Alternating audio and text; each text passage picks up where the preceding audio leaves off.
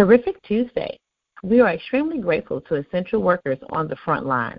This includes healthcare workers, first responders, educators, police, truck drivers, and so many more. Listen in as we shine a light on their personal stories and what motivates them to continue to provide service during these difficult times.